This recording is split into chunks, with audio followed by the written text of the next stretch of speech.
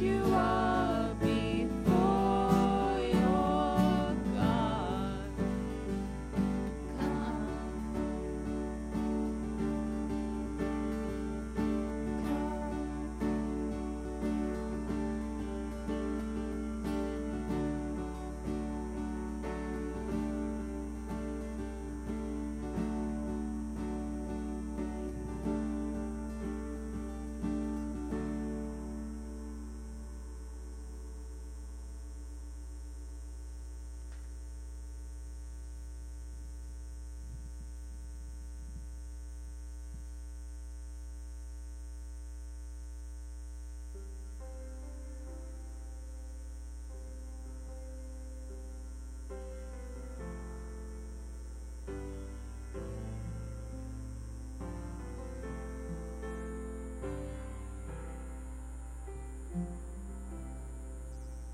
Oh, the Lord, our strength and song, highest praise to Him belongs. Christ the Lord, the conquering King, your name we raise, your triumph sing. Oh, praise the Lord, our mighty warrior. Praise the Lord, the glorious one. By His hand we stand in victory. By His name we overcome.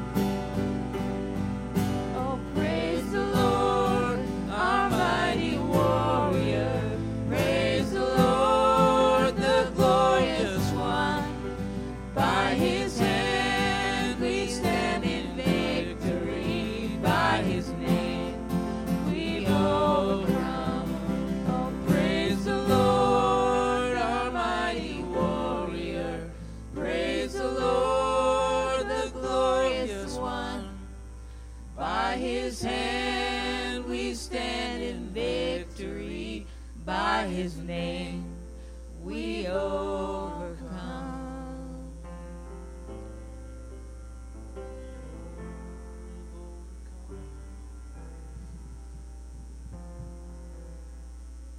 Oh, the Lord, our strength and song, highest praise to him belongs. Christ the Lord, the conquering King, your name we raise, your triumph sing. Oh, praise the Lord, our mighty warrior. Praise the Lord, the glorious one. By his hand we stand in victory. By his name we overcome.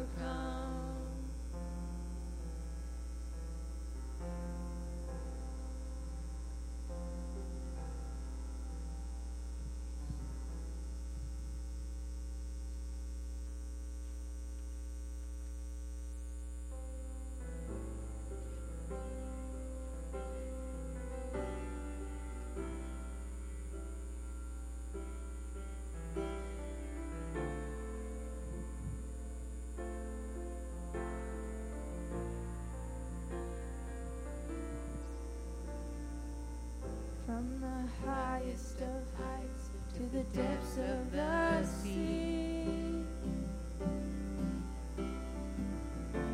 creation revealing your majesty.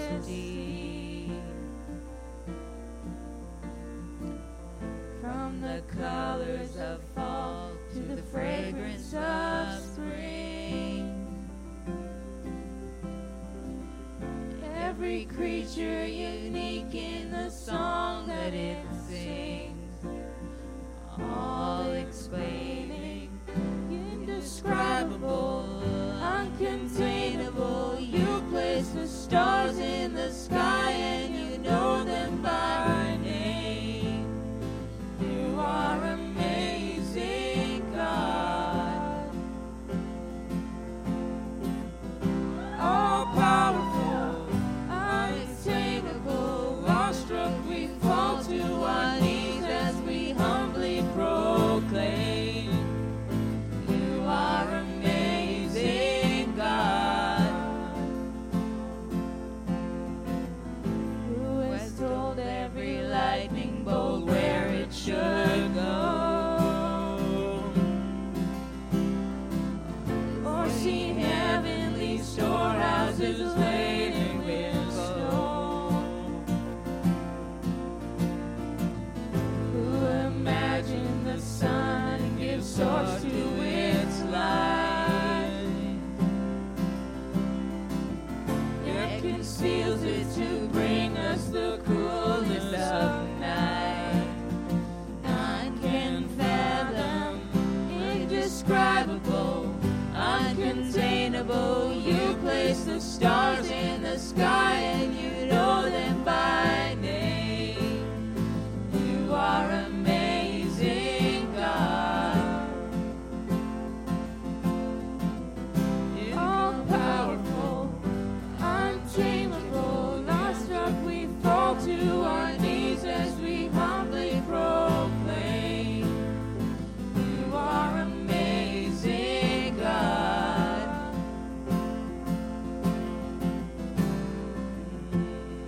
You are amazing, God.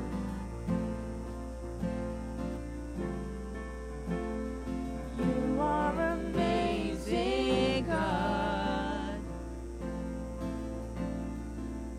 Indescribable, uncontainable. You place the stars in the sky and you know them by name. You are amazing, God. Incomparable, unchangeable. You see the depths of my heart and you love me the same. You are amazing, God.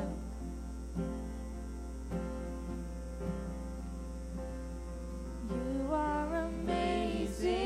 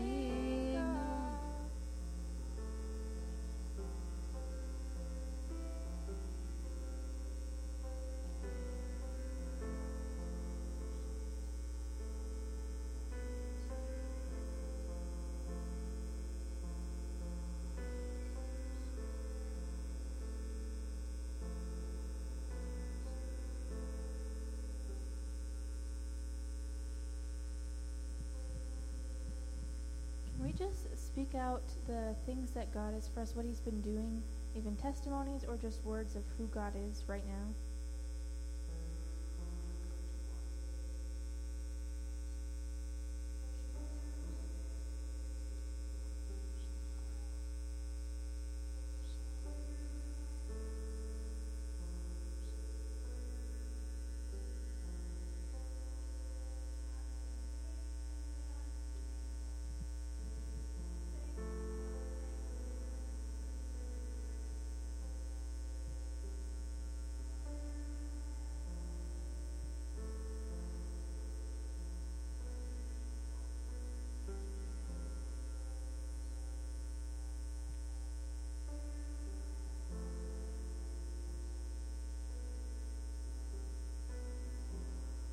Remove the barriers that stop us from experiencing and sharing your love.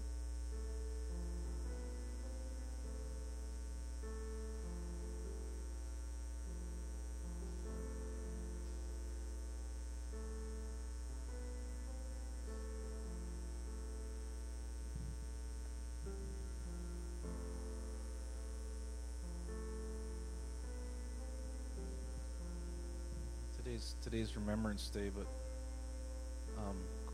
God has the Lord's army. So it's just Isaiah 33:3. At the uproar of your army, the peoples flee. When you rise up, the nations scatter. You are so powerful, God. You are so far above, so far beyond our comprehension of power and strength and majesty.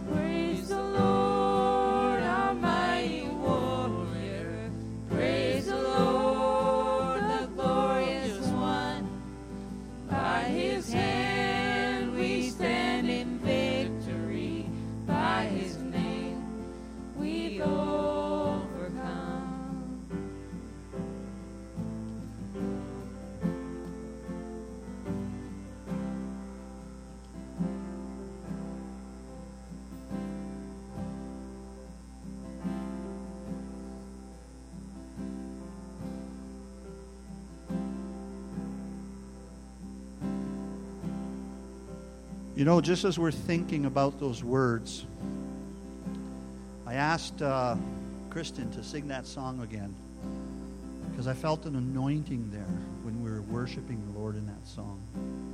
There's so much depth. There's so much glory, so much beauty in there.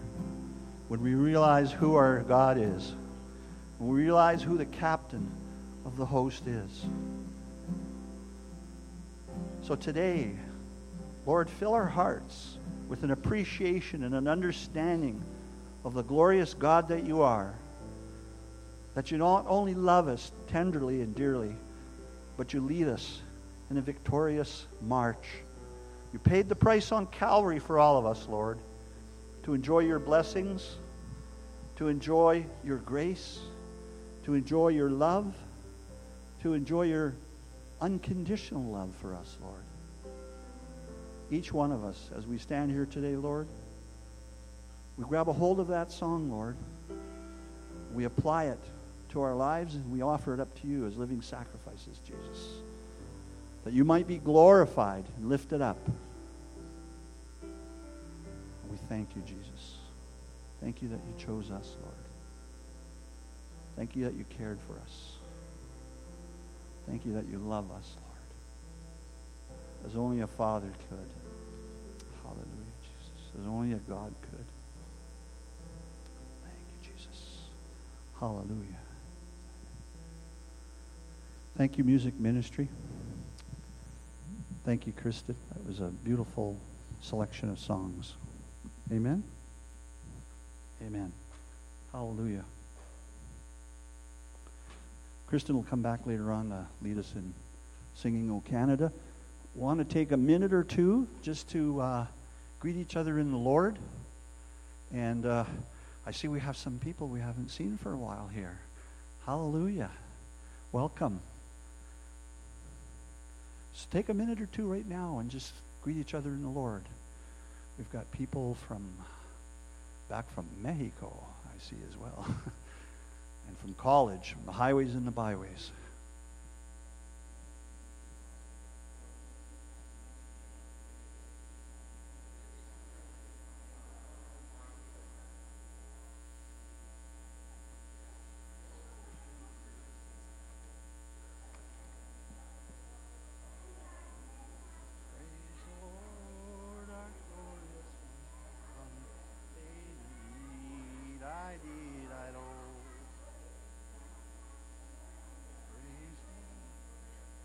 Heidi, give me a hug.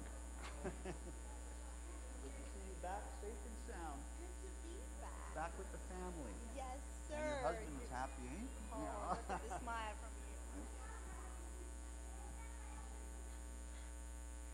Is Penny here? Wow.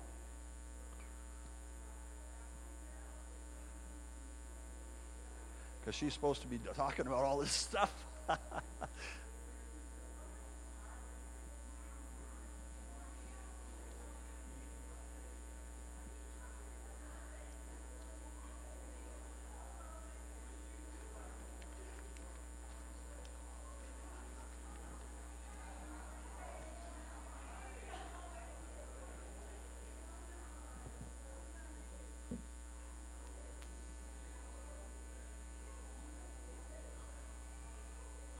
While we're greeting each other, does anybody heard from Penny or Lincoln?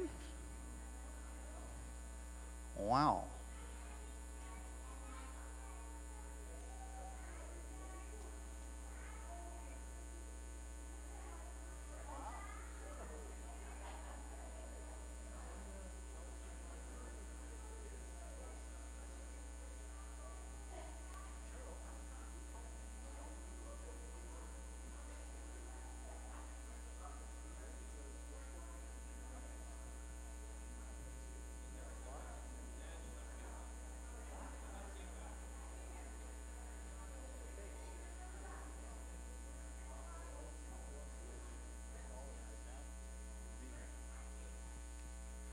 Well, good morning, everybody. And while you're meeting and greeting, that's okay. Take a few minutes. We don't see each other throughout the week for the most part. So welcome for people that are visiting, people haven't been here for a while, perhaps been away. We'll come out on this blustery morning. Thank you, Jesus. Hallelujah. I was just waiting because Penny Granger was supposed to be doing was supposed to be giving us some information regarding the shoe boxes and the canning thing on Monday and etc. Cheryl's just calling her on the phone now. Maybe they ran into some bad roads on the way out from the boonies there. But anyways, while she's doing that, if you've got your bulletins handy there in front of you, you can look at that, and very nice write-up on the back page here, Canada's 100 Days Background. I think Penny put that in there. That's quite nice. Also, there's no answer on her phone, so they might be on the road. Sure, come on up. Sandy's going to come up here and talk for a minute or two here. Well, I'm not Penny, but I was working with her this week with the shoe boxes, and I really want to thank whoever came out on Thursday night. We got so many put together, and we're getting close to, what, Diane, maybe 50? 49 there. You know, these boxes, I didn't realize until I went right to the website to read about them just how much of a blessing they are.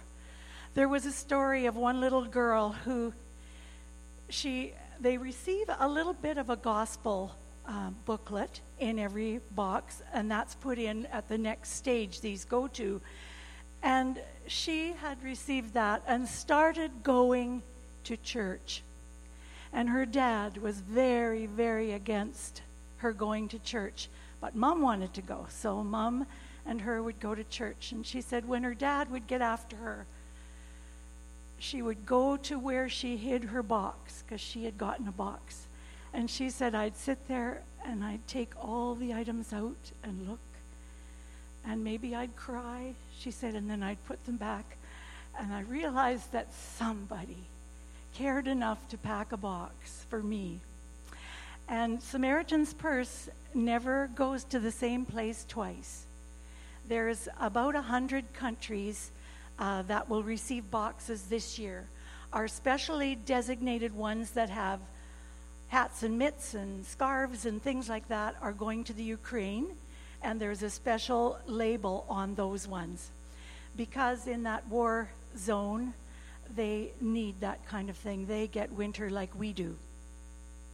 So today we want to pray over these boxes. Ed, do you want to lead us in that, or would you like me to do it right now? Okay. Heavenly Father, we're here today. And you are our amazing victor. So amazing, God. You are so amazing. We ask that your Spirit would move as these boxes go to children in countries that are destitute. They're suffering. They're places where they are poor and hungry. Father, I just pray that this gift shoebox, as it might be the only gift they ever receive in their whole life, that the Holy Spirit would minister to each child through that. Bring them out of the difficulties that they are in. Give them strength and courage and peace, Lord. Move with them through whatever they have to go through. I thank you, Father, for your blessing on every box as we get them to the gathering station and they go from there. And I just thank you for moving on your people this year to be generous with the shoe boxes. In the name of Jesus, we give you thanks and praise, Lord. Amen.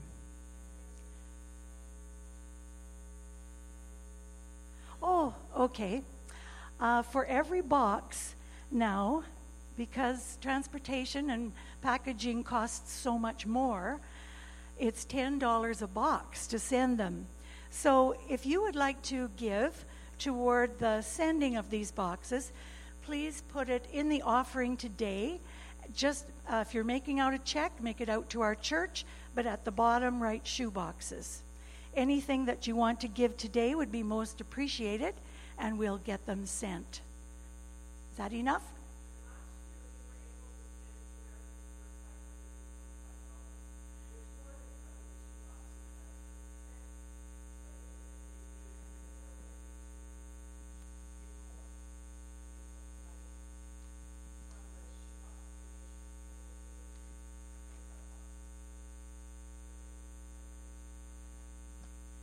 Hallelujah. You know, if you've ever seen any of the videos when children are receiving these boxes and the big smile that comes on their face, the joy that fills their heart because they haven't much from where they're at. And when they get these things, it's such a blessing to them. And so if you've been on missions trips or whatnot, have you gone to some of those different parts of the world, you see so much need. And there's such a great void there. I mean, for Christ, for Jesus, for the Holy Spirit to be moving in their lives. But you know, Jesus also fed people first. He took care of their physical needs.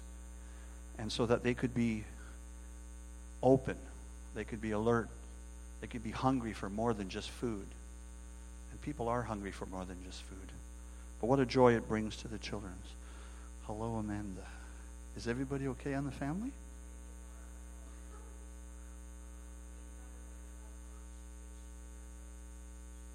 Oh, okay, so they're on their way. They're safe. I was just a little concerned there because but thank you, Sandy, for stepping up and praying and explaining all about the shoe boxes. All right. If you look in your bulletins there, there's quite a few things. There's Pierogies and Jam coming up this coming Saturday, 6:30. If you want to come out to that, you're more than welcome and to join us here.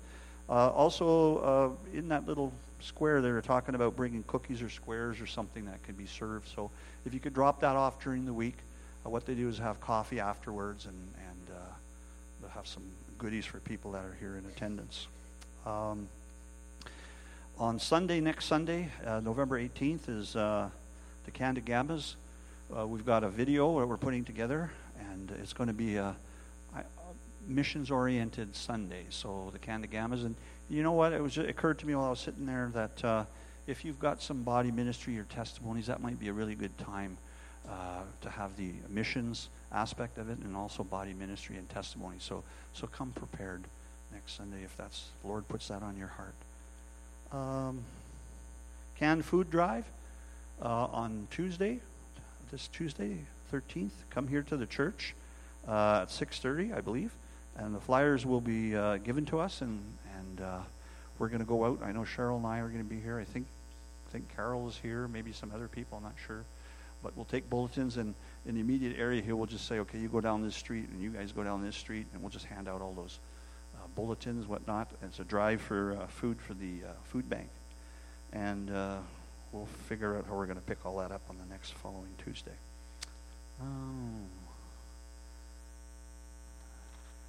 Amanda, was there anything else that Penny wanted to bring that you're aware of, that I'm not aware of? It's not in the bulletin? Okay. Praise the Lord. Are we having children's ministry today, or we don't have kids? And we don't.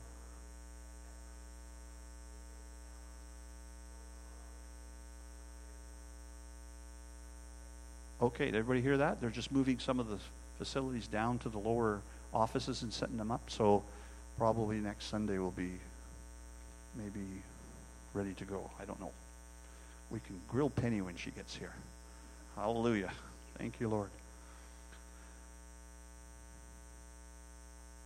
Today, you know, is a Remembrance Day, and it's not to glorify war, but it's to remember those who have fallen in the service of their country for righteousness, for truth, for freedom, for the things that we enjoy today in the society. And at 11 o'clock, which is 10 minutes from now, we'll just stand up for 2 minutes of silence. And Kristen will lead us in singing O Canada. So, or is it Marianne? Oh, yeah. After we stand for the 2 minute silence, then we'll go into O Canada. All right? And so those are basically the bulletins. Our pastor's away. He was on his week of vacation, and they were down in Calgary. I'm not sure if they got back last night or they're getting back today or whatever. But him and his family were down there. A good break for them, well-deserved. And so we want to just thank the Lord for ministering to their hearts and refreshing them at this time as well. So, Father, I pray today, Lord, that your Spirit would be upon each one of us as we come here, Lord, to hear your word, to share with each other, Lord, and to sit and ask, Lord, Father, what are you saying to me today? Holy Spirit, what are you saying to me today? Are you drawing on my heart in a particular area for a particular purpose? Because you're never changing God in one sense. You're the same yesterday, today, and tomorrow, but Lord, you're always doing something. Your Holy Spirit is on the move. You're moving in our lives. You're giving us direction. You're convicting us. You're blessing us. You're anointing us. You're doing so many things. You're drawing us closer to you, Lord. And Father, we hope and pray that as you draw us closer to you, as we open ourselves to you, as we trust you, Lord, and just say, Father, Abba, Father, I trust you. I place my life in your care, in your hands. And I know that you're a loving Father and that you'll take care of me and you'll lead me on a righteous path, on a well-lit path, not a crooked path. I won't be stumbled, oh God, that I focus on you. So, Lord, we thank you that your Holy Spirit is here today. Your word says where two or more are gathered together in your name, there are you in the midst of them. And, Lord, we invite your angels to fill this place and flood this place. Lord, I experienced a little bit of that in the worship, Lord. As we were lifting your name up, oh God, I could feel the anointing there, that your presence is here. It's in our lives. It's in our family. It's in our church. It's in this community. We just have to open our eyes and recognize it and see it and trust you, Lord. And we thank you, Father, that the things that transpire today will give glory to you, Father, that will lift you up and glorify you, and that your name would be lifted up. Thank you, Lord. Amen. Yeah, we're going to do the collection in a minute there. So I do that just before the sermon. That way I get the cash first, right? In case the sermon's not so good. No, just kidding you. If you know me, you know I like a little bit of humor. And things haven't changed. So I got a joke for you. And this joke is called, I might have said it before, it's called The Army of the Lord. I thought it'd be appropriate for today. So a friend was in front of me coming out of church one day, and the preacher was standing at the door, as he always is, to shake their hands. He grabbed my friend by the hand and he pulled him aside. The pastor said to him, "You need to join the army of the Lord." The man replied, "I'm already in the army of the Lord, preacher." And the pastor questioned him and he said, "How come I don't see you except at Christmas and Easter?" And he whispered back to the pastor, "I'm in the Secret Service."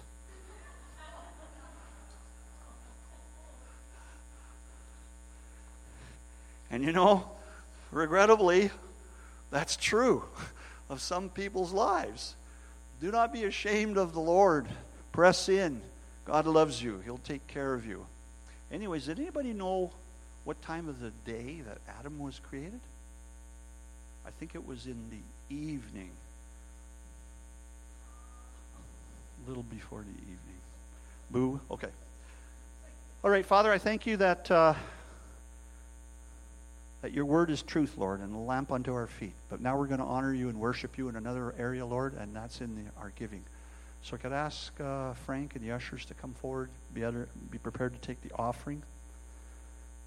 So if you have your tithes and your offerings ready, you can put them.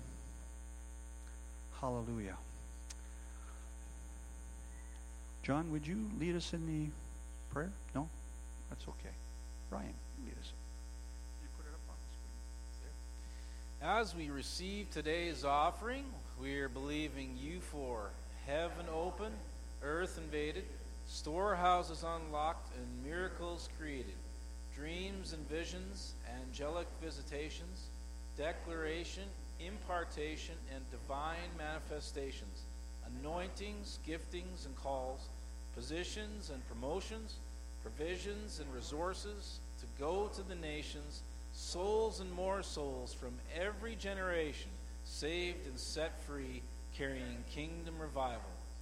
Thank you, Father, that as I join my value system to yours, you will shower favor, blessing, and increase upon me, so I have more than enough to co-labor with heaven to see Jesus get his full reward. Hallelujah. Thank you. Amen.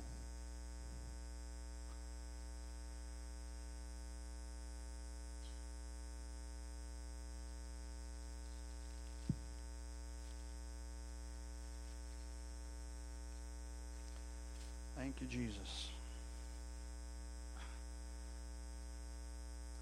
Hallelujah. One thing I forgot to mention, if you can, come out on Tuesday nights for the John Bevere's series on the bait of Satan. It's really, really good. And I think we're going into module number 9 this Tuesday. And the series is such that it doesn't matter if you haven't been to the other ones. Each one is kind of a standalone. They do build on each other, but each one is a sort of a standalone. And they're really, really good. They're really beneficial.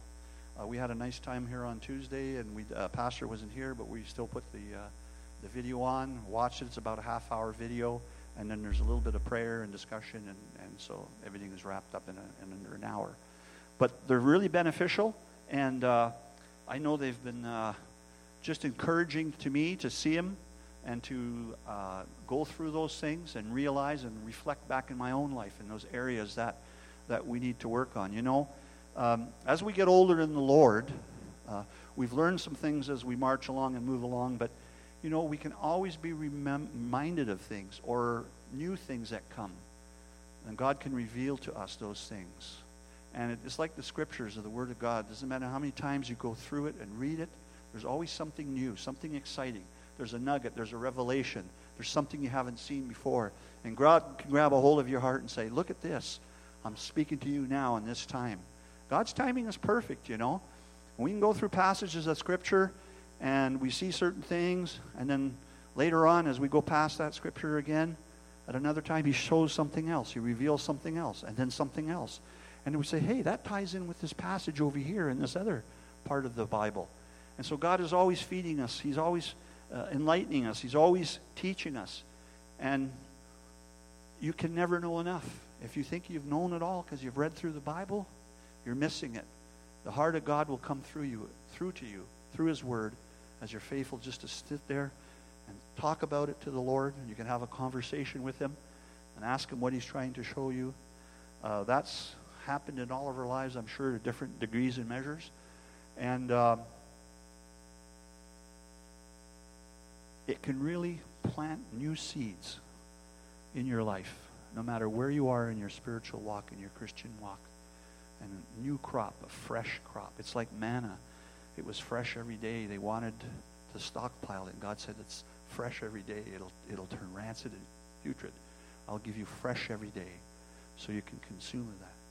You know, it's only a couple of minutes here to the hour. So before I start, I think we'll just stand up and we'll have our 2 minutes of silence in commemoration, remembrance for those that have fallen in the line of duty, gave their lives, the ultimate sacrifice, so that we can enjoy the freedoms that we have today. And then we'll follow that with singing our national anthem. So we'll start that right now. And as we stand here for 2 minutes, if you've had family or friends that may have been involved directly or indirectly, you can maybe lift them up, think about them. And if not, you can just think about the freedom that you have today to be here in this place, the liberties that you enjoy because of the sacrifices of many people before to suppress tyranny, to suppress dictatorships, to suppress evil. There's a spiritual implication there so that we can have the freedom that we have today. Jesus gave us that freedom on Calvary, and our forefathers purchased that freedom for us through the atrocious battles and wars, conflicts that they have gone through, so that we can enjoy that today. So we just take 2 minutes of silence right now.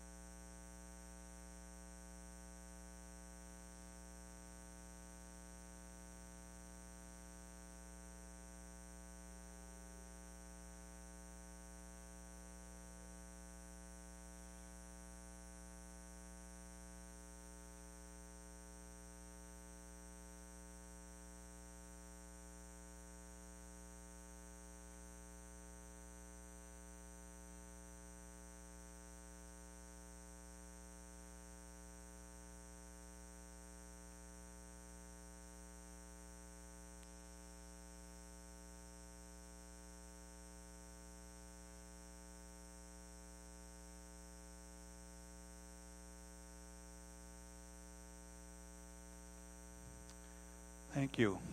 It's right on the 11th hour. Can you lead us and remain standing? We'll just sing our national anthem. Kristen will lead us in that. If they've got the words, you can put them up.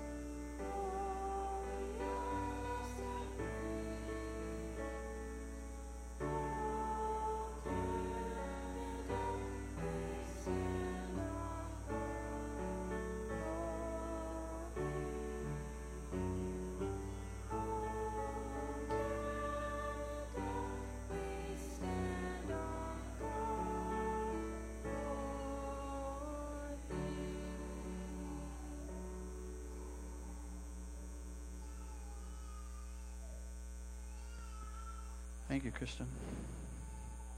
You may be seated.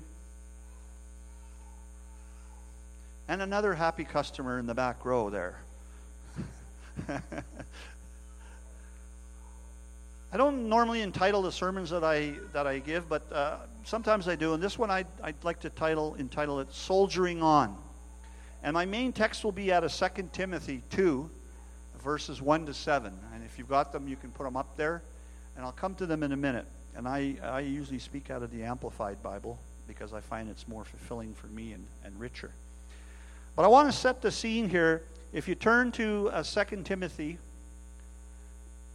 chapter 2, verse 1. And this is Paul speaking. And he sent a letter to Timothy. And Paul is in prison. And I want to set the scene here. Paul is writing this letter to Timothy from Mamertine prison. I don't have a picture of it here. Sorry, I didn't get around to doing that. But the prison was constructed around 640 to 610 BC. So Paul's in this prison. It's about 600 years old at that time because it was just around AD something here when this was written. So the prison is located in ancient Rome. It was intended to be a temporary holding cell for short periods for trial or execution, before trial execution. Both Peter and Paul were apostles in that, shared that prison. It's not known when the prison went out of service permanently, but the site has been used for Christian worship since medieval times. And it's currently occupied by 2 superimposed churches. And this prison has 2 floors. And the top floor, there's a hole through the floor, and you lower people down into the bottom section. And today, there's a church on the top, and there's a church on the bottom. And you can Google it, see the names of them. But that's what it's being used for today. In the lower part of the prison, in the bottom cell, there's an altar there, and it's got a cross on the altar, engraved into the altar, and the cross is upside down. Does anybody know why that would be? You see, Peter was crucified.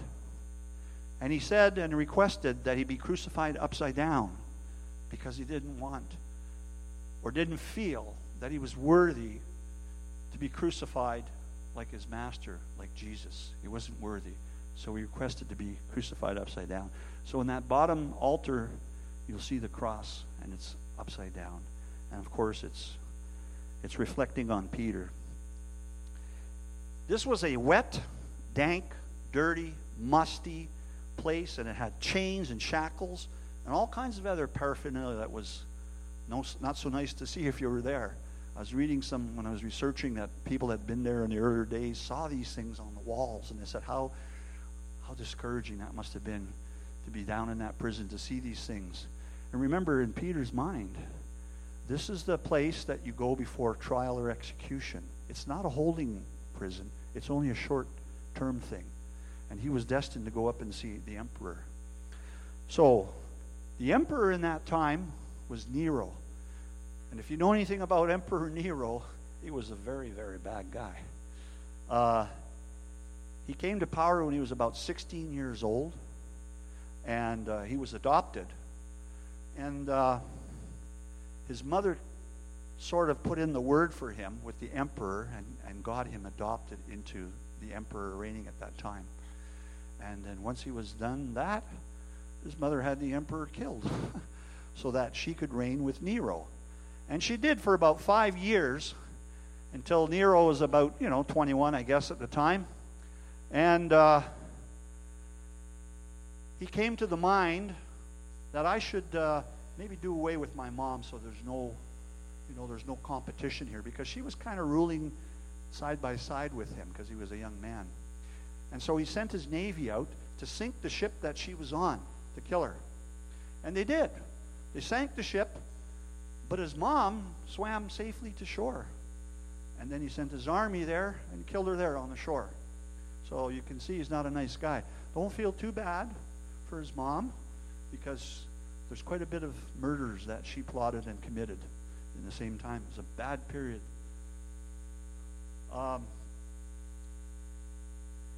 He also murdered his wife. And then he burned Rome, and he blamed it on the Christians. And, I'm not going to go into all the details here, but he was looking for a scapegoat because, at that time, the Romans weren't too happy that their city was burned and everything else, and he blamed it on the Christians. And so he started to bring them into the Colosseum and have them tormented and crucified and killed in all different various ways. But I think he was a pretty unstable guy, because he would have, I'll just name one thing, he would have Christians dipped in oil and hung up in his garden and set ablaze. And he would walk through his garden at nighttime with the light of these burning Christians. So you can see Paul sitting in this prison. He's going to be going up before Nero. You can see things are not looking good for Paul. So I want to go right now. And Paul would have been in about his early 60s at this time. So when we look at this particular passage, Paul warns Timothy in this letter about the difficulties of the ministry, and he urges him to be strong in contrast to those that defected from him. If you look in the verse 15, chapter 1, it says right there, "You already know that all who are in Asia turned away and forsook me, and Phygellus and Hermogenes among them." Hermogenes, I'm not sure how you pronounce that. So he's in a low time. He's in prison. People have defected from him, but he's writing this letter to Timothy, and there's an urgency there, because he knows more than likely it's not going on for him. It's probably his last day on the planet. So I want to go to verse 1, and I want to read out there to you. And we're in 2 Timothy chapter 2, verse 1. "So you, my son," and I'm reading out of the Amplified, "be strong or strengthened inwardly in the grace and the spiritual blessing that is to be found only in Christ Jesus." So Timothy was not Paul's son in the flesh, but he was rather Paul's son in that he had trained him in the ministry. And I think he had been training him at this point. I think Timothy had been in the ministry for about 12 or 13 years. And Paul had led Timothy to Christ during his first missionary journey. And you can read that in 1 Corinthians 4:17 or in Timothy 1:2 and verse 18. I'm not going to go through all these things, so you can either listen to the tape or write them down. So son here was a term of endearment,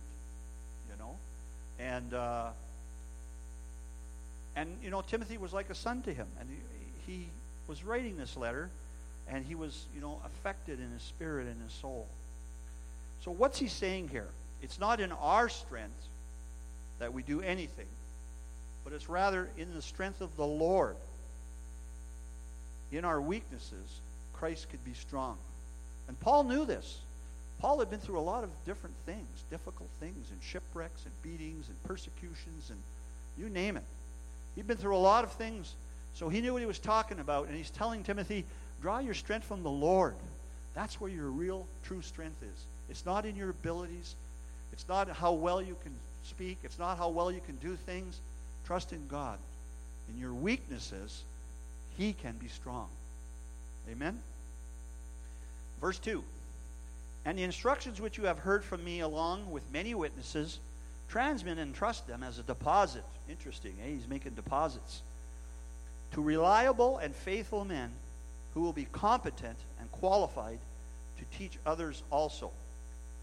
So, during Timothy's years of close association with Paul, he had heard divine truth which God had revealed through Paul. Not only had he heard, but he'd seen things, right? So it's one-on-one. He had experienced these things. So Timothy was to take the divine revelation that he had learned, either seeing or through hearing, from Paul, and he was to teach it to other faithful men. And you know, men you can use here as in either gender, right? It's not just men. It's humankind. Men with proven spiritual characters and gifts who could pass on these truths to another generation. Now, that's true of us as Christians today. We have a responsibility as Christians through His Word, through the Holy Spirit, through how God leads us to teach others and to give them, to pass on to them. So if you've been in the Lord for a while, you've had some experiences. God's spoken to you. You've seen some things. You've experienced some things. And you should be passing those things on to other Christians so they can hear your testimony of how God has transformed and changed your life, how good He is. And that's a responsibility we have. There's scriptures that speak about that. But you know, here's the thing you have to remember. When you hear, whether it's from your brethren in the church, whether it's out on the radio, whether it's through a book you read, whether it's through a conference you go, be like the Bereans, right? They went back to the Word of God because this is your anchor. This is your cornerstone. Christ is your cornerstone. His Word is living in you. Take those things and look at them and say, what do I understand and can embrace here? And I see that this is, reflecting God's Word. And what isn't, maybe you're not so sure, just put it on the shelf. And some stuff, obviously not so, just throw that out. Keep the chicken, spit out the bones, right? So we have a responsibility in that way. But when you read through this particular verse, you see that Paul was more concerned about the work being carried on after his death than really he was of dying. He wasn't crying boo-hoo, woo here. He was sending last-minute instructions to Timothy because he knows that his time is short. If you go to verse 3 there, it says on here, take with me your share of the hardships and suffering which you are called to endure. That's one of Ryan's favorite words, endure. Private joke. As a good first-class soldier of Christ Jesus. So a good soldier is a metaphor of the Christian life as warfare against the evil world system. We know that, right? There's a battle going on between the flesh and the spirit, and it's been going on ever since Paul spoke this and even before.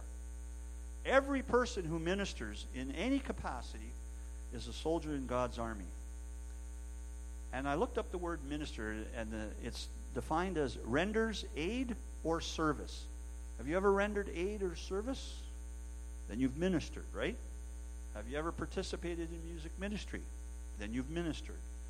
Have you ever participated in intercessory prayer? Then you've ministered. Are you a Sunday school teacher? Then you ministered. Are you a greeter? Then you ministered. Have you talked to your neighbor or to brethren in the church here and prayed for them and spoke to them about some things, encouraged them? Then you've ministered. So all of us have a responsibility to minister, and as God would lead you, to move forward in that. There's a song out there called God's Got an Army Marching Through the Land. There's deliverance is their song. There's healing in their hands. Their everlasting everlasting joy and gladness in their heart. And in this army, we have a part, each one of us. Amen? Hallelujah. Look at verse 4. But just before I go, I made a little notation here. Soldiers help soldiers. And we are soldiers. We're reading in the scripture right here that we're soldiers. Paul's telling us. He's referring to Timothy as that. And we have a responsibility to help our fellow soldiers as well. Verse 4. No soldier when in service gets entangled in the enterprises of civilian life. His aim is to satisfy and please the one who enlisted him. Just as a soldier is called to duty to completely sever from the normal affairs of civilian life, so must a soldier of Christ refuse to allow the things of the world to distract him.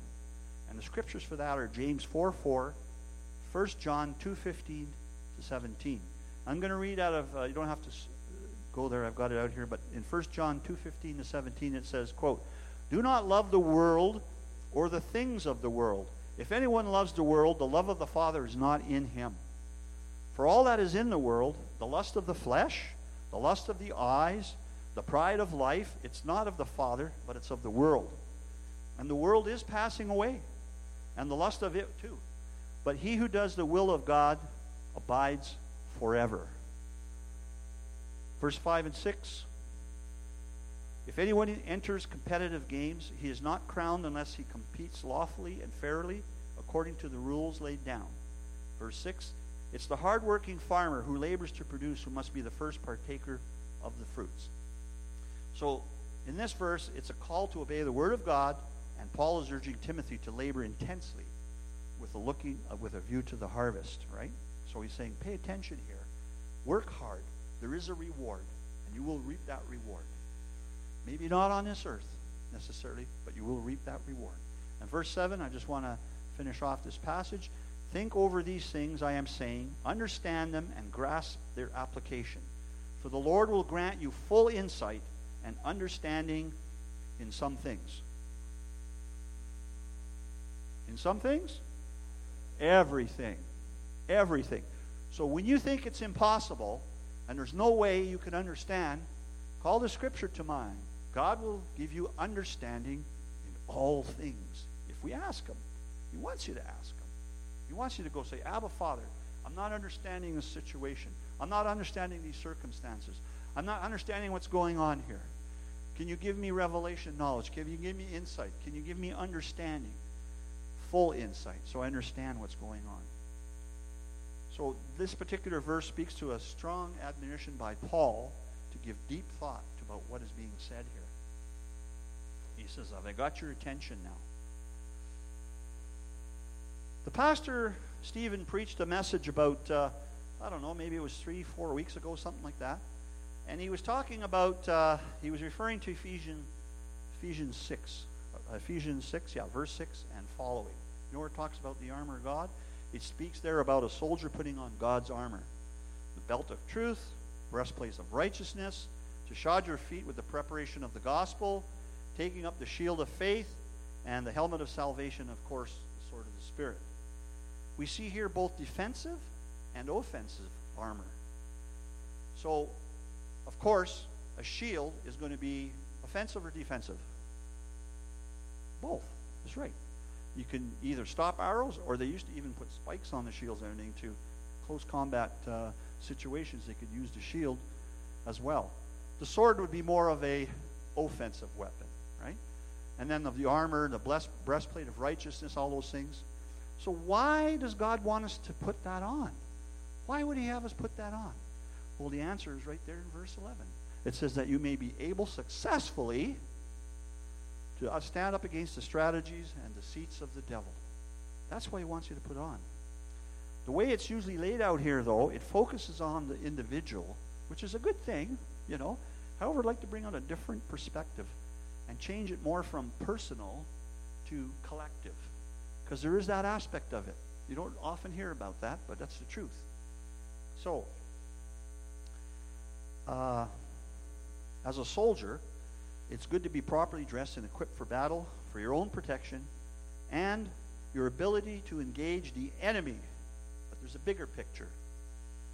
Being properly dressed and equipped will help in determining your ability to be an asset and beneficial to your comrades in arms, whether it's your platoon, your division, your country. And you can plug in here your family, your church, the saints, his kingdom. You see, there's a spiritual truth here. And I want you to see this. That I'm trying to give you an analogy of a soldier in the secular world as opposed to who you are, soldiers in God's army, and the spiritual war that you're fighting. So what you have here, in the natural, the soldier wants to be properly equipped for his own protection, but he also needs to be there for his teammates. It's not a hockey game, but he needs to be there for his teammates so that he's well equipped to be able to fight the fight alongside with them. And they are supported, and they're girded by his strength or her strength and ability. So we need to remember there's a little bit bigger picture than just for ourselves. God has a bigger plan. So what's the job of soldiers? Well, one of the jobs of a soldier is to restrain or hold back the enemy. And that's defensive. Okay? The definition of restrain is to check, to hold in, or to keep under control or within bounds. A successful army doesn't only restrain the enemy, but also occupies the land and pushes the enemy back. And that's offensive. Now, I'll give you a couple of examples here. And some of you have been around during this time, but remember the Americans in the Vietnam War? They had a powerful army. They had B-52 bombers, F-4 Tomcats, jets. They had all the best equipment, all the best food, all the best support, all the best logistics. And they went against the Viet Cong, who really didn't have a lot. Okay? And the Viet Cong fought a war, and it's called a guerrilla war. And they fought a guerrilla war against the Americans. And the Americans were only successful on the immediate land that they occupied. As soon as they came in and cleared out that area and they moved on, they moved back into the land where they had previously been. So all you're doing is chasing all around. You never really have the victory. You win battles, you occupy some ground, you disrupt the enemy a little bit, but you never win the war. It's not decisive. It's not like World War II, where it came to an end. It was decisive. The Americans learned that, and they were a powerful nation, our powerful nation. And they learned that at the hands of the Viet Cong. Another example would be the Russians in Afghanistan, if you remember that. They went in there with their army, their superior firepower. They had, I remember watching pictures of their latest top-of-the-line helicopters with rocket launchers and all that stuff in it. And they went after the Afghanistans up in the mountains and whatnot. And the Afghanistans beat them. Same thing. They only were in control of the land or the territory that they presently occupied. As soon as they went after this pocket here, another pocket moved back into the previous pocket. So there was a war there that transpired that they could never win. And they pulled out of it too. They should have looked back to Vietnam and realized the mistakes that were there. And they did try. They tried with a tremendous amount of firepower, but they were not successful. So, if you look back in history, when Alexander the Great, he went after Tyre. Remember, Tyre. It's off of Lebanon, off the coast of Lebanon. It's about a half a mile from Lebanon. There is a modern Tyre now there, but it's not the original Tyre. The original Tyre was wiped out. And if you look back in the scriptures, I think it's Ezekiel, God commands Ezekiel, says, Ezekiel, turn your face towards them and prophesy this. And the prophecy was that there was going to be death and destruction to them, that their town was going to be wiped out, that they were going to be utterly destroyed, never to be on the face of the planet again, so to speak. And Nebuchadnezzar was the first one. He went against Tyre on the mainland, which was the mainland part of the place. And he spent 13 years there, bombarding the walls and stuff and things. And eventually, while this was going on, they started moving strategically their wives, their children, all their wealth and everything to this little island a half mile off the coast. And they built walls around that city. They say the walls were 150 feet high. That's just phenomenal to even think about that. But Nebuchadnezzar turned away, finally gave up. Along comes Alexander the Great. He just finishes beating them in Sidon, and he comes up to them in Tyre, and he wants. They capitulate. They say, "Oh, we'll live under your terms and everything." And so Alexander wanted to come over to the island, and he wanted to worship this god, and they wouldn't let him do that. So he ticked Alexander off. So Alexander starts laying siege. And how is he going to defeat these guys a half mile off the coast? You know what he does? He sends his troops in, the old encampment on shore. He takes down all the bricks of all the buildings, all the ruins, and he dumps them and starts building a causeway. Not only does he take the stones, he scrapes the very soil. And it's prophesied right in the scripture. I give you the passage. And it says he will take the sand, the stones, your city, and it will be barren ground. And in those days, when they wanted to really do you harm, they salted the earth afterwards, so you couldn't grow anything there for a long, long time. So Alexander starts building this causeway out, and he does exactly, it fulfills the prophecy in Scripture that the prophet Ezekiel brought 200 years prior. You see, prophecy's not confined by time frames. It could be a day, a week, an hour, it could be 200 years. The test of a true prophecy is that what is spoken shall come to pass. And Christ spoke it, or God spoke it through prophet Ezekiel. You read about it, it's quite an interesting story. So Alexander the Great starts building this causeway. They start resisting him.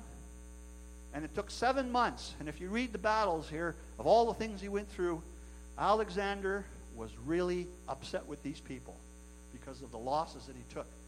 And some of his generals said, just leave them alone. Let's just bypass them and go on to the rest of conquering the rest of the world. But Alexander knew something. He says, he knew about guerrilla warfare. He knew that if you allowed that pocket to be behind you, you could be in big trouble. And he says, I can't go on until I take care of this first. And he did. And he besieged the city. It took him 7 months. He had casualties. But when he breached the walls, it's a pretty amazing story. He killed 6,000 right inside the city. He took 2,000 out to the beaches and crucified them and sold the other 30,000 into captivity, into slavery. But what's interesting about this is how God's word is so accurate and it prophesied everything.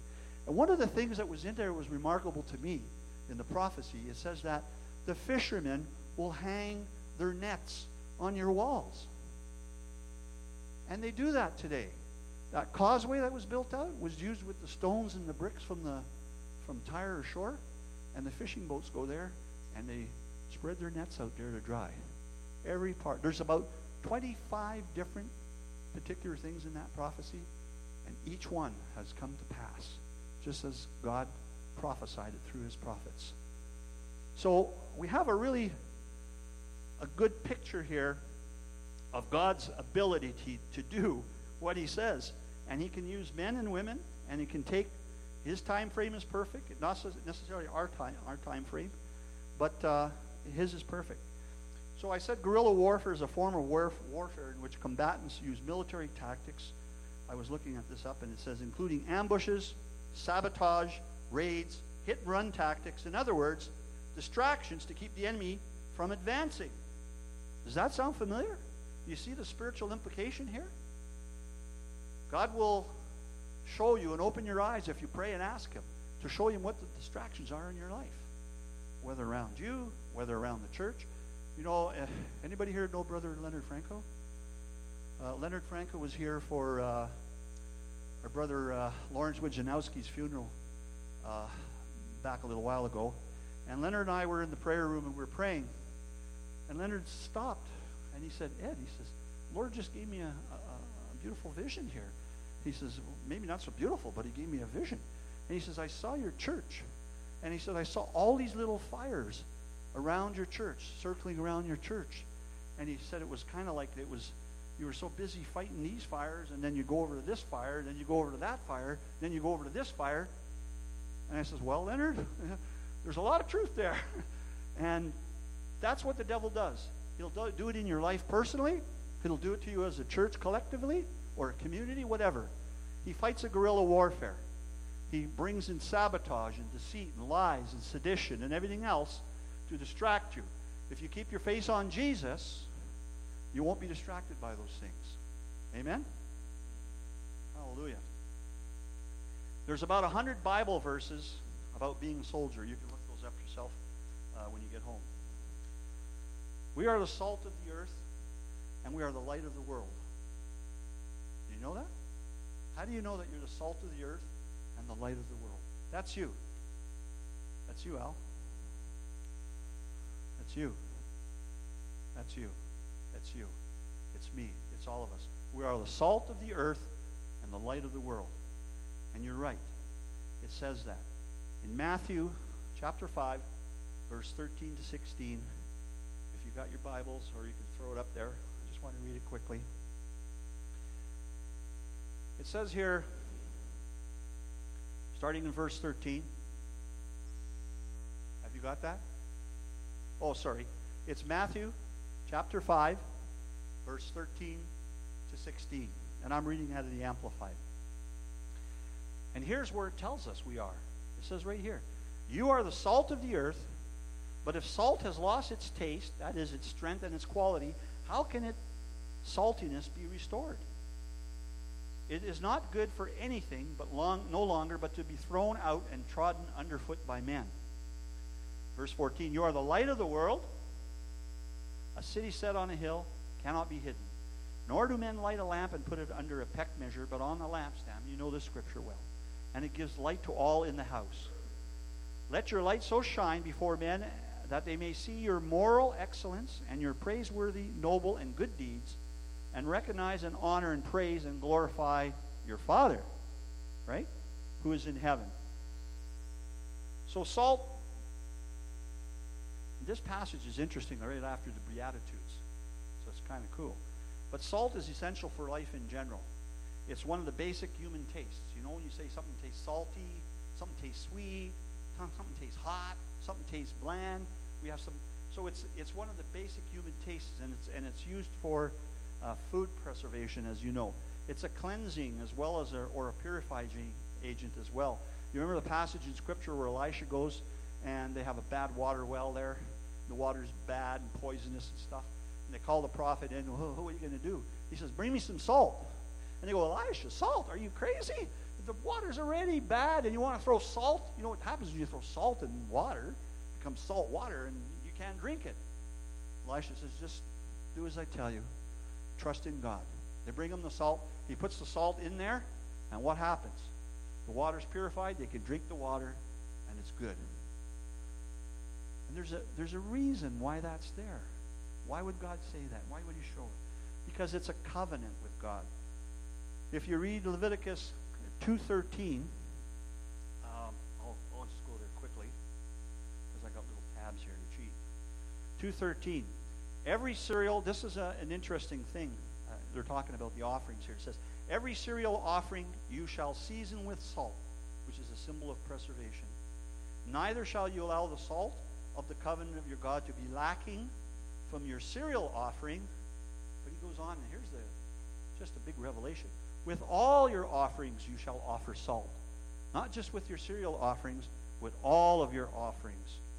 So, it's interesting in Romans 12, verses 1 to 2, we won't go there, but it says that we are the living sacrifices. We are an offering to God.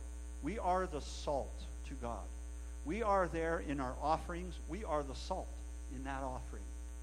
You understand what I'm saying here? And so that's us. And so we need to be mindful and respectful of that. And how does that apply?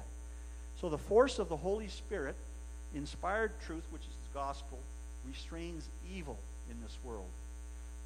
Some of you may have heard this passage where it talks about God's going to lift the Holy Spirit off of the people in the end times and all that stuff. Well, I want you to look at that again because it doesn't really say that. Okay?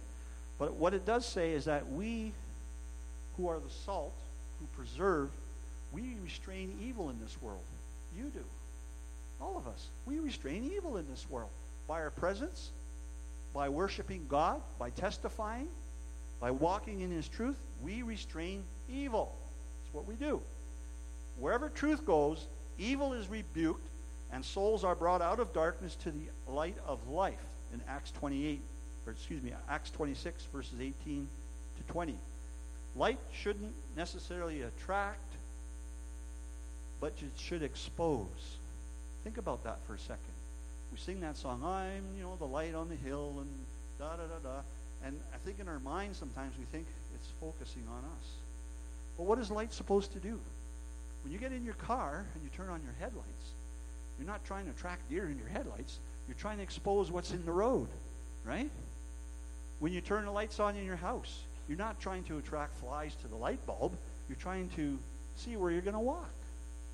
So light is to expose primarily, not so much to attract. We know that God is the light of this world. And he exposes. Yes, there's a reverence there, but he exposes. He brings light to where darkness was. Truth. We are the temples of the Holy Spirit. And his word is in us, and we restrain evil in this world because of that. I want to read a short passage here. I was doing some research on Vimy Ridge, and I just took a couple of paragraphs out of the report just to read it to you. And if you're not familiar, this was during World War I, and this was a particularly hard battle that's fought. It was one of Canada's greatest victories, and I'm just going to read this. The Battle of Vimy Ridge during the First World War is one of Canada's most celebrated military victories. 4 divisions, and the division's about 6,000 men, 4 divisions of the Canadian Corps fighting together. I had that double underlined. Fighting together for the first time attacked the ridge from 9th to the 12th of April in 1917. And they captured it from the German army. It was the largest territorial advance of any Allied force to that point in the war. More than 10,500 Canadians were killed and wounded in the assault. By 1917, after 3 years of fruitless slaughter, the First World War had become a struggle of attrition. The opposing Allied and German armies were stuck in a stalemate on the Western Front. Listen to this. Millions of soldiers on both sides had been killed and wounded in battles that brought the war no closer to an end. What a tragic cost. The Canadians were ordered to seize the high strategic ground, a strong point of Vimy Ridge. My daughter went there when she was in France. She said, "Dad, it's just awesome. If you go there in the presence," she said, "it's just awesome."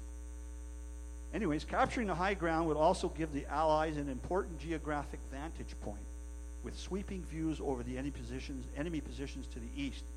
As one Canadian observer noted at the time, he said, quote, "More of the war could be seen atop Vimy Ridge than from any other place in France." German forces had been entrenched on the heights of the ridge since nearly the beginning of the war in 1914, and despite several attempts to dislodge them, more than 100,000 French soldiers had died or been wounded in previous efforts to recapture the ridge. It's quite a cost. Now think about this. You're a Canadian soldier. You're in one of those 4 divisions. We're sending you up to take that hill. Oh, they lost 100,000 Frenchmen up there. You know? What must have been in their minds? But they got prepared. And I want you to use the spiritual analogy here. They did lots of different things, but one of the new things they did was new artillery tactics would be used at Vimy Ridge in advance of the main assault. This is kind of the Canadian thing, and all armies in the world use it today. The leading wave of attacking troops would move across the battlefield close behind a creeping barrage of Allied shell fire, designed to protect the attackers by keeping enemy troops sheltered in their bunkers until the Canadians were virtually on top of them, right, in their trenches. And by the late afternoon of 9th of April, the 3 divisions had captured all their objectives. One of the other divisions was still fighting on schedule, and most of Vimy Ridge was in Canadian hands.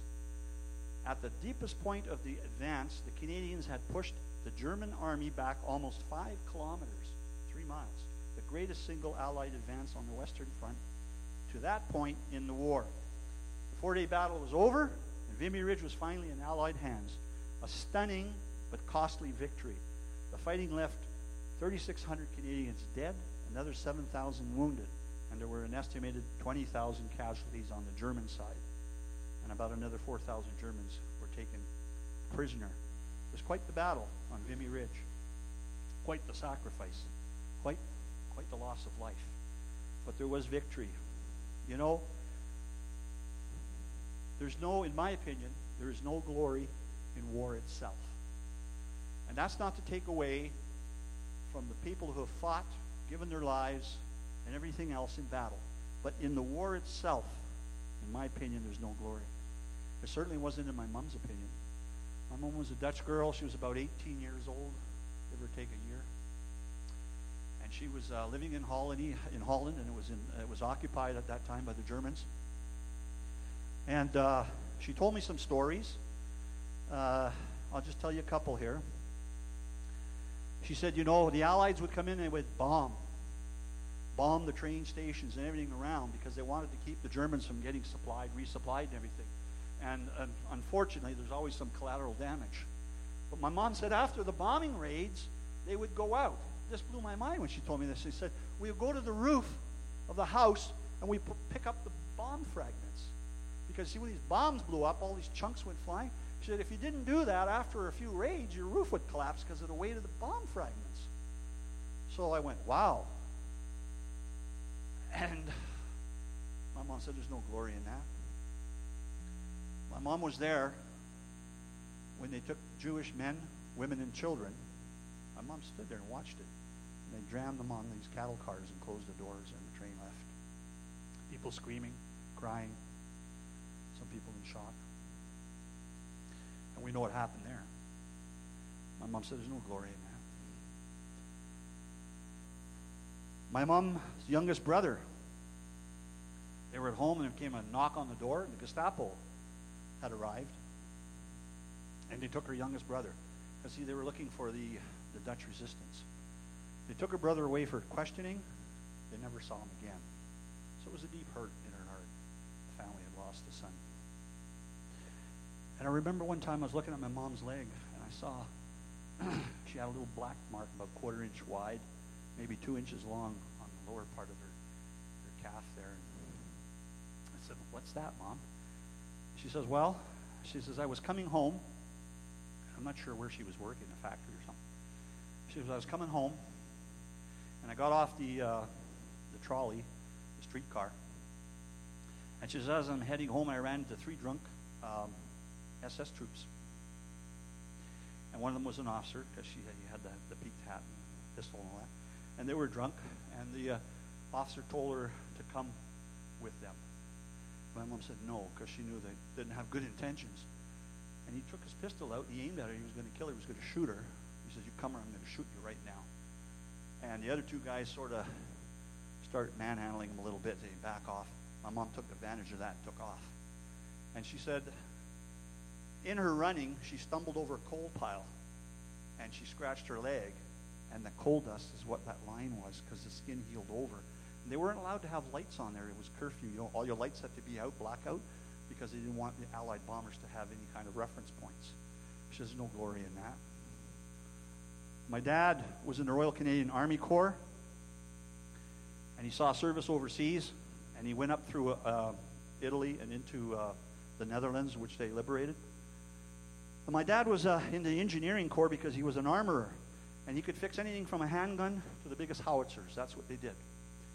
And he was on the front lines, and the artillery barrages would go back and forth between the enemy and the Allies, and the shells land. And my dad said, I'd go up there to fix the howitzer. It might just be a couple of minor parts, but the whole crew would be body pieces all around from the shelling and stuff. He says, there's no glory there.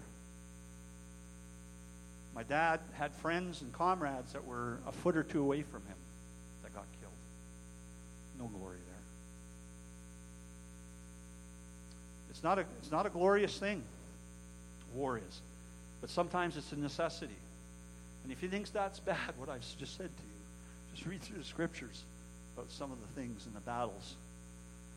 But when you're talking to somebody who lived it, my dad, when he came home to Canada, never pursued an interest in fixing guns or being a blacksmith, nothing. Never even owned a weapon the whole time.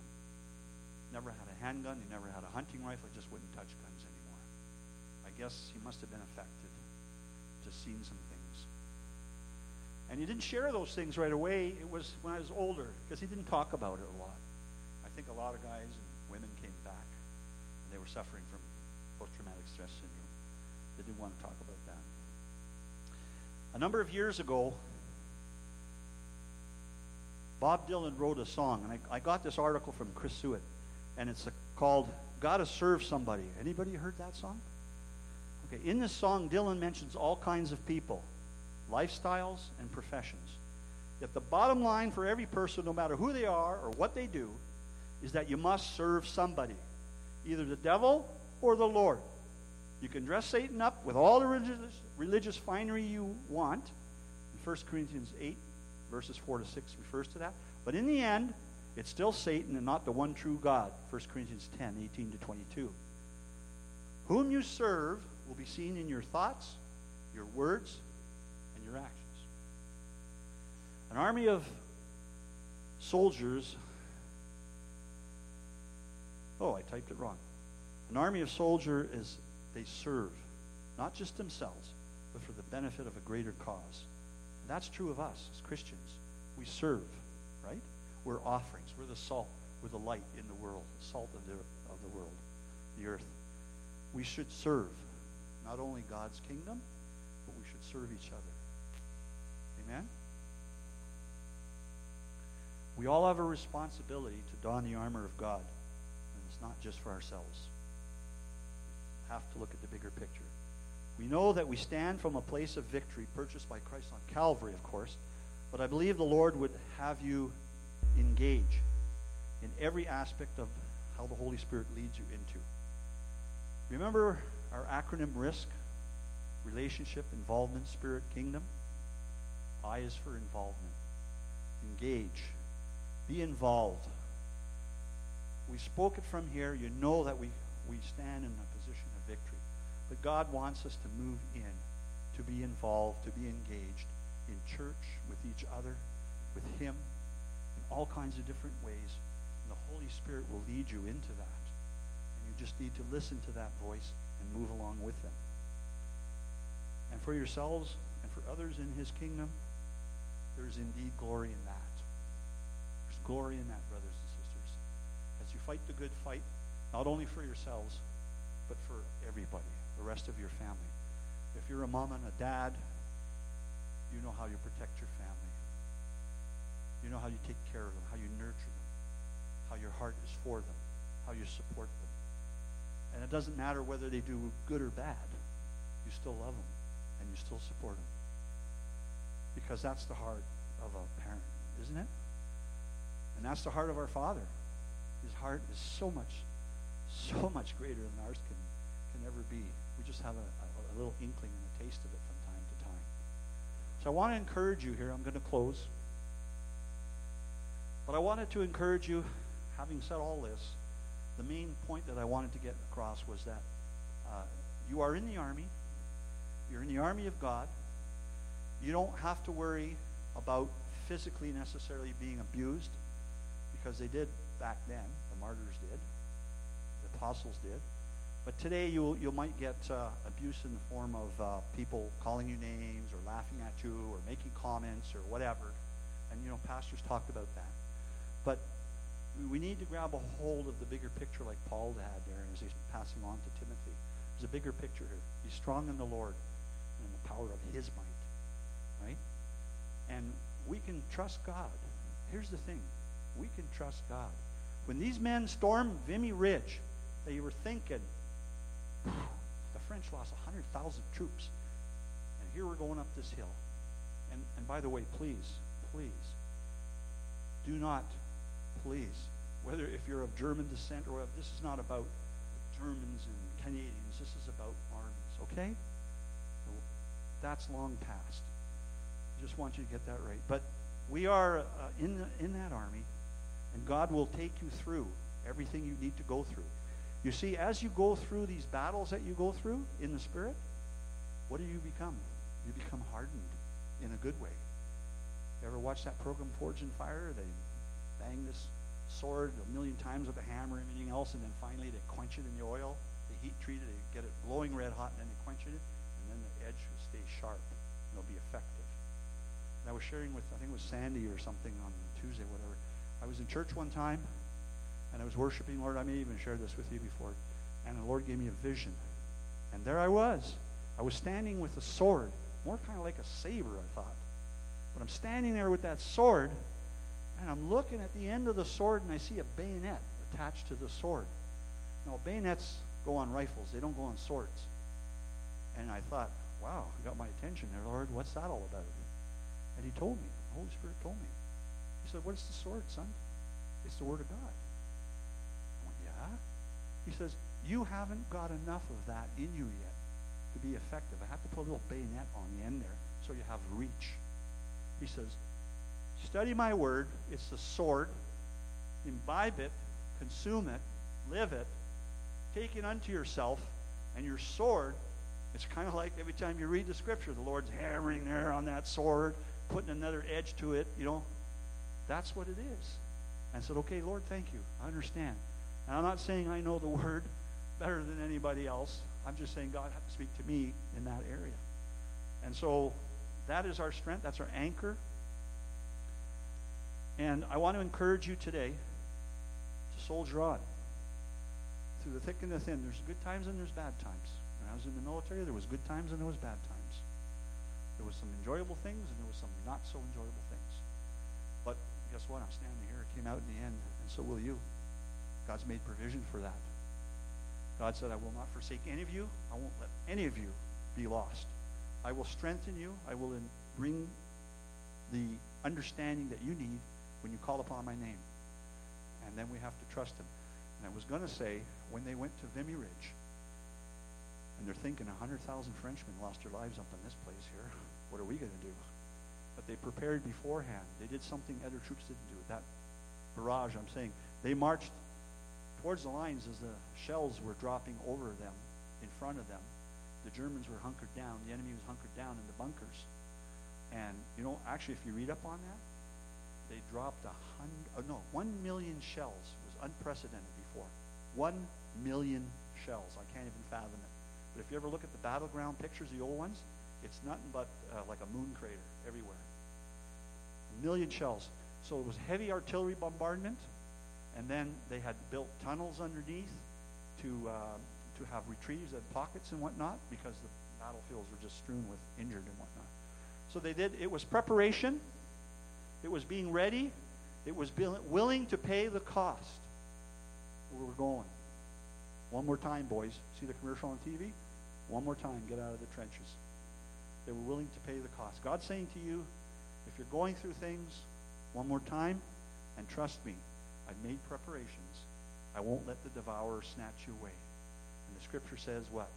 That the roaring lion comes to seek who he may devour. And God says, I will save you. And if you read the grammar there, it's like just when it's necessary, in the nick of time. But I want you to experience for your benefit, not to terrorize you, but you can learn. A soldier learns from being on the battlefield what's wise and maybe what's not so wise. And that's why they send in troops that have been in battle before in particular tough situations. When I was in the military, I'm just going to end it with this here. I remember we used to go out to the rifle range and then have these hills, these mounds, 100 yards, 200 yards, and you go to the 100-yard and fire into it. And they would divide us in half. And half would be on the firing range, and the other half would go into the butts. And the butts they're concrete three ways, and they're all covered with earth. And it's a place you just back into, and in front of you is the target that goes up and down.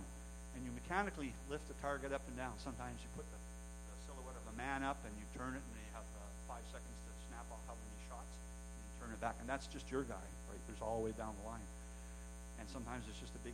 But the thing that impressed me was when I was in there and they opened fire, all of a sudden people were shooting at me because I'm sitting there huddled in this butt with a steel helmet on, and the bullets are ricocheting off of the ground, clumps of earth, and you hear all the bullets going by you, and when they hit the target, pack, pack, pack, you know?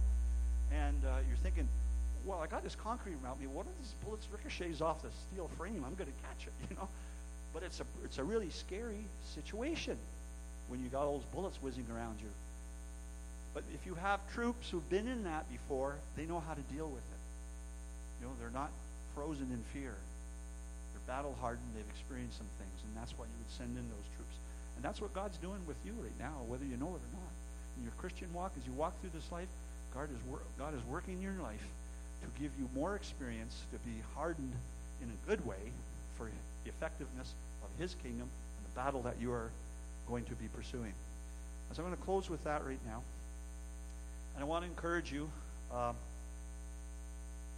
to think about what was said here and ask the Holy Spirit to speak to your heart and draw the analogy in all these aspects of a secular war as opposed to a spiritual war as your responsibility for your own self as a soldier, but also as a soldier of Christ, fighting the good fight for the gospel, for God's kingdom.